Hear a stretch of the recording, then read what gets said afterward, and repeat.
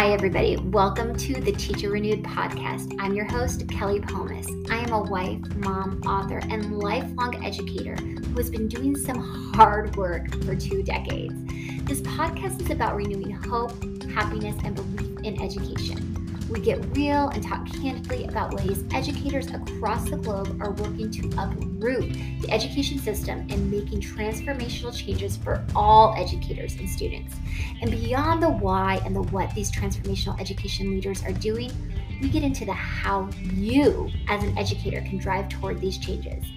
I am here to take away the pain, exhaustion that too many of us feel day in and day out and rid ourselves of the question if we made the right career choice. Trust me, you did. So let's dig in and ignite the joy, passion, and belief all educators had when deciding to enter a career in education. And let's make some change. So much is possible in education.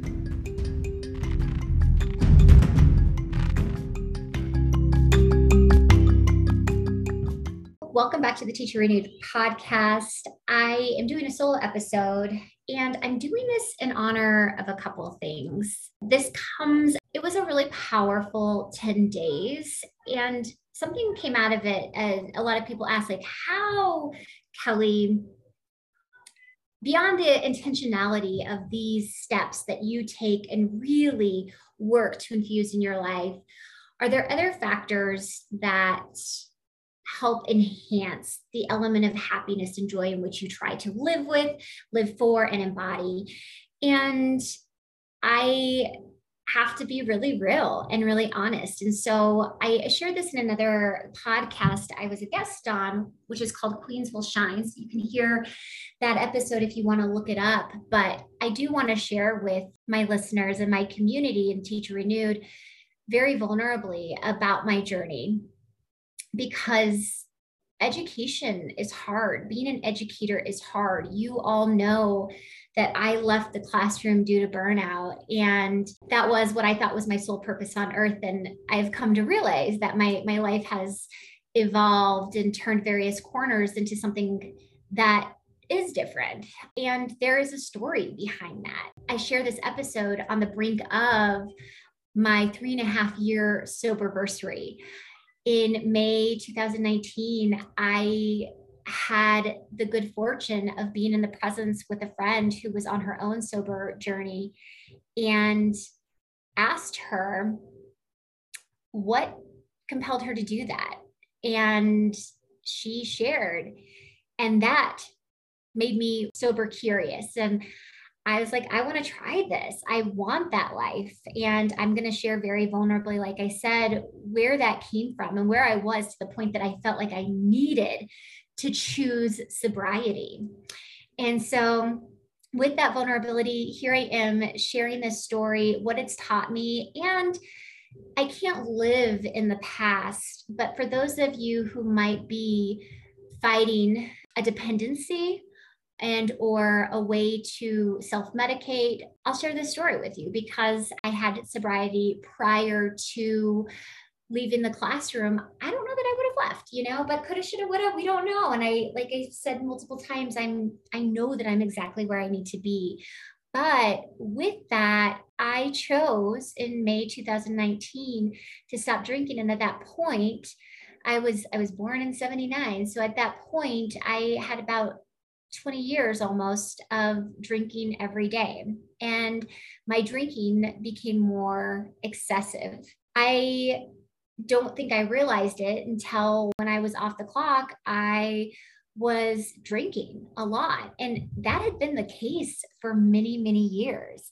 In fact, I recall going to work hungover, having had a bottle of wine on my own. Aaron would give me a hard time because we'd go up to Virginia to a special place that we just didn't have in our location. So we would drive up to Virginia, get a case of this specific wine, and it'd be gone in a mere 2 weeks. And even though he and I would share the wine, I was drinking the bulk of it. And again, this was over the course of many, many, many years.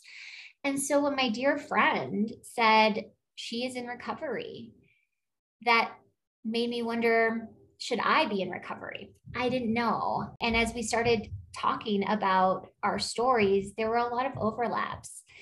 And when I heard her say she wanted to be a different mom, that's when I had that moment of, I need to do this. I need to do this. And I made the choice. May 6th, 2019 was my first day of no alcohol. Shortly after that, I had a hard time. The next Sunday was Mother's Day, and I was bitter. And 2 weeks after that, I had what is called an atypical migraine that presented itself as a stroke. We never quite understood if it was stress that I was going through, if it was my brain reconfiguring due to my own dependency, because I'd been self-medicating for however many years, but that landed me in the hospital. And that then landed me with a doctor for the first time saying, why have you felt the need to self-medicate for so long? What have been your other stories where you have used alcohol as a source of medication? And there was story after story after story. And a lot of those stories were while I was teaching. I shared those stories, and she had asked, did you ever get diagnosed with depression or anxiety? And I said, I've been told I have anxiety. I've seen therapists. I have gone to counseling, but it's never been officially diagnosed. And so we set out on a path to see what was going on with my mental health. We found out that I had severe depression and also anxiety. I was about to turn 40, and this was the first time that I was presented with the opportunity to take medication. And I was conflicted. I was conflicted because I wasn't sure if this was just another Band-Aid for my self-medicating. Would it serve another addiction? The medication seemed to be working. And so I want to share with you, my community, that I have been on antidepressants and anti-anxiety medication shortly after I chose to stop drinking.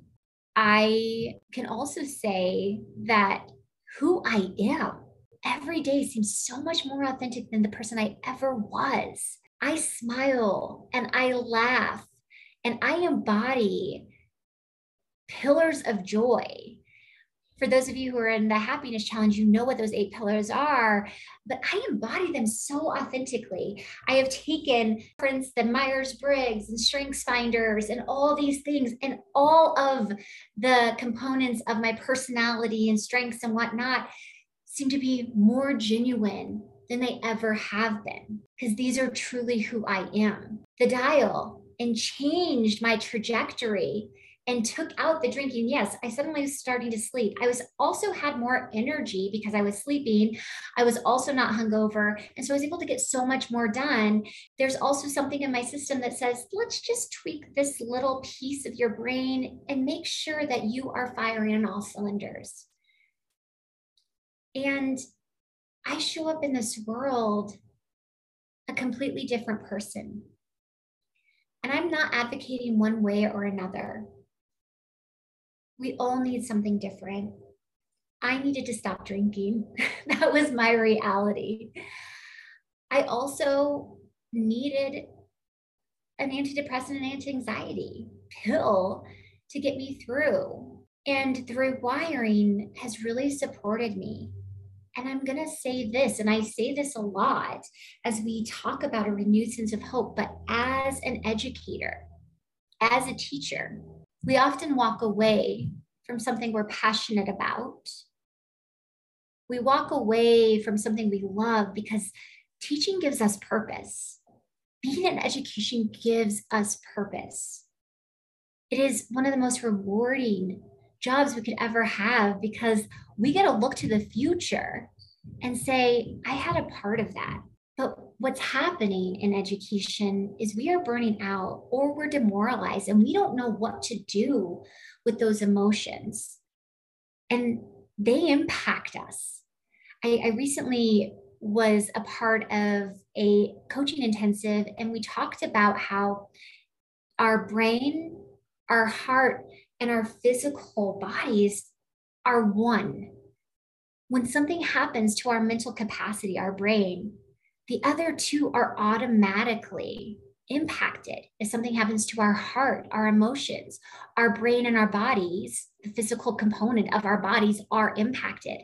They go hand in hand. They are so linked that if we are not taking care of all three facets, then something is going to be off. And in education, we're not doing the best job of taking care of all three of those things. And so, what I have done and what I encourage teachers to do before you give up on your heart and the work of this heart work, because your mind is telling you something or your body is telling you something, there are ways in which we can get those into check and stay in this work. Believe me, there are so many of us who have worked to reconfigure those three things and align them and get in coherence so that we can move forward with this work. And I'm sharing this really vulnerably because there's a strong likelihood that you or someone you know is contemplating leaving. And if that is the case, reach out to me. Let's dig into a coaching session. Let's start talking about what that trajectory toward alignment and coherence can look like, because I know it is so powerful.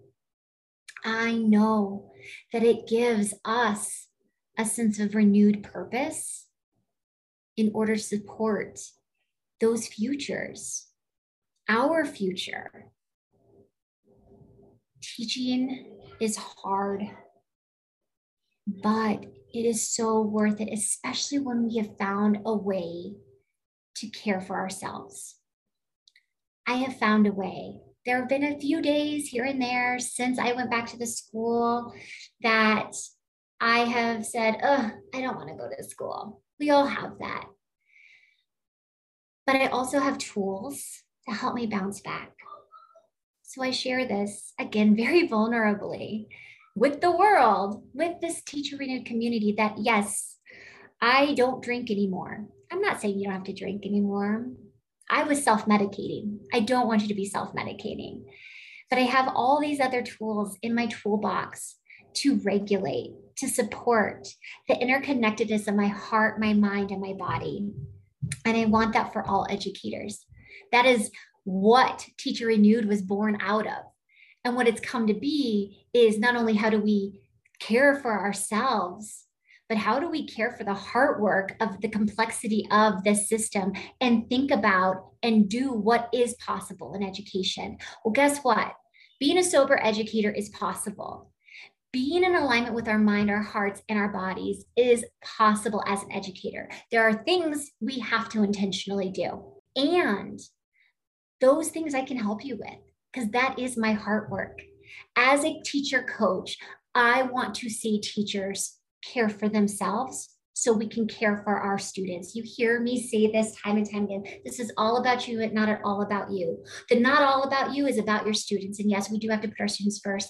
But when I took my life into my hands and said, what does sobriety look like? What does it mean to get my mind right? I wouldn't have done that had I not become sober and my neural pathways were saying, what is happening? We are deficient in something, and it's called alcohol, and then brought me into the hospital. But with that being said, with that happening was such a gift to who I am today and how I show up. So with this mini episode, reach out to me if you are looking to find ways to get into coherence with your mind, your heart, and your body. Let's talk about that. DM me, email message me, whatever it is. And also know that I am here for you. That is part of my charge. I share this because I know there's so many of us hurting. It might be hurting in our minds. It might be hurting in our hearts. It might be hurting in our body, but whatever it is, it's affecting all three. And we are community. The world needs us.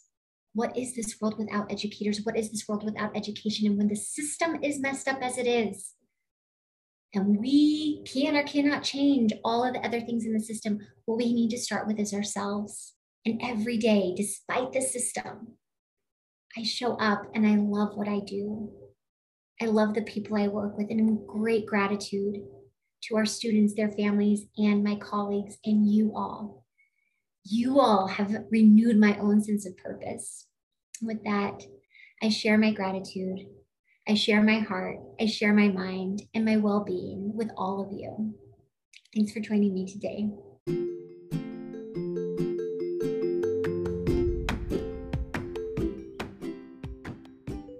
Wow, another episode in the books. Thank you so much for joining me today and every week on the podcast. So, what are you taking away from today's episode? Let me know by heading to Instagram and either commenting on this episode's IG picture or DM me and tell me you listened to the episode and share a little nugget you received. I am at teacher_renewed. And as always, if you liked this episode and know someone who is on a journey to becoming a better teacher and educator, share this with them. And it might just be the one thing they needed to hear today. Or share this episode in your stories and tag me at teacher_renewed. All right, my friends, I will be back next week with another episode for more of what's possible in education.